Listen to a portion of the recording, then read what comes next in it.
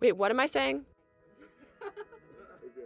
You're listening. Oh. Right. You're listening to You're listening listening to Discourse. Discourse. from NPR. NPR. Amerenik Public Radio.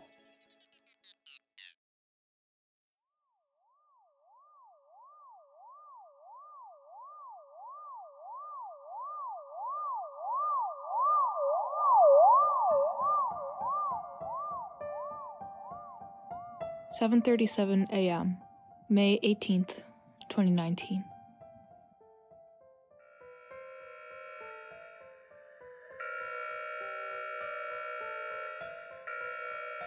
Oscillating tones vibrate every object in the dispatch room. Suddenly, the familiar earthquake. Chairs are thrust back, doors slam, steel-toed boots hastily thump towards the garage. I ascend into the ambulance and perch on the corner of my seat, concentrating only on the radio. There's an urgency in its muffled words. Unconscious female, likely stroke. I take a deep breath in, feeling the air enter my lungs, and hold it. A woman's brain and body are failing. I've mended toes and wrists before, but never a life.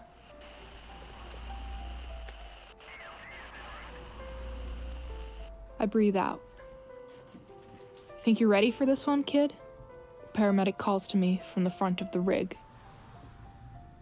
I've polished my skills, memorized where every piece of equipment lives in this cab. Yet, I feel strangely unprepared to be responsible for, if only in part, keeping the blood flowing through this woman's veins. Even so, I shout back. I think so.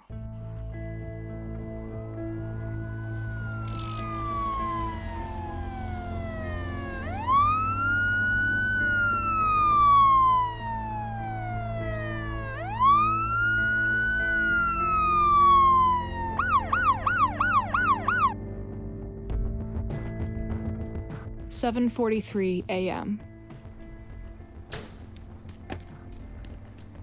I sling the heavy bag over my shoulder and spring out onto the pavement. I don't know. I just found her, a distraught man explains at the door. The EMT stays to talk with him. The paramedic and I rush through the narrow entryway. We reach a small, blue bedroom. Before I can look inside, he mutters, "Oxygen kid, now." As he steps in, I see her.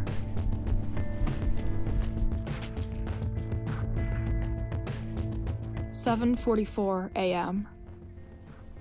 She's unresponsive, turbulently seizing in the middle of her twin-sized bed. I whip my bag onto the floor and begin. Tank on, tubes out, mask inflated. I strain to wrangle the thin blue straps of the oxygen mask around her swaying head. Eyelids flutter open, and dilated pupils meet mine. My stomach drops. This wasn't in the training video.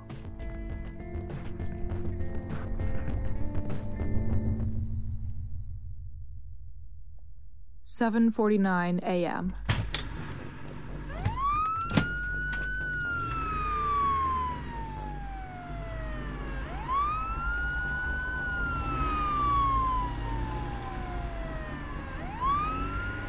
Faint whimpers intermix with the cacophony of the highway, the sirens, the bounding truck. I clutch a flailing bag of saline and adjust her blood pressure cuff. It's going to be okay.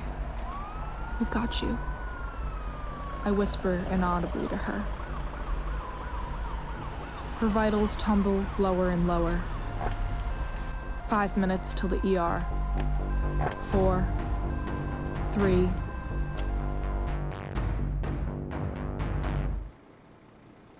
"7:53 a.m. The trip has drained our portable tanks, so I hurry alongside the careening stretcher, clutching a bag mask, breathing with her. 1,000, 2,000, 3,000. Squeeze. "I got it," says a woman in navy scrubs from behind me. She swiftly places a new mask over trembling lips, perfectly on the first try. "Thank you," she says in my direction. The space around me suddenly becomes less blurred. Nurses and physicians and technicians flood the increasingly cramped hospital room. There's yelling. 10 conversations happen, all at once. "Come on, it's their turn now," Bob Rizzo reminds me. "Bob, he was just the medic a second ago." Yet, I can't look away. A tall woman in a lab coat shouts orders. A stethoscope hangs from her neck. The names of blood tests, imaging procedures, and medications fill the space. I feel my eardrums roar.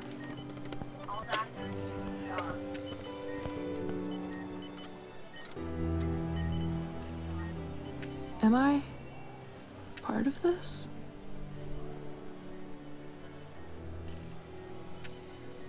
My arm is gently tugged, so I finally break my gaze. My feet take me back to the ambulance through colossal glass doors. I glance back at her.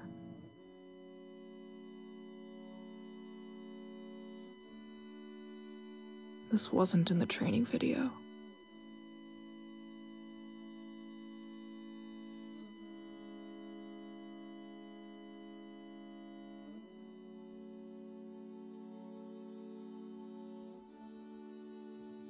"7:21 a.m., May 19th, 2019.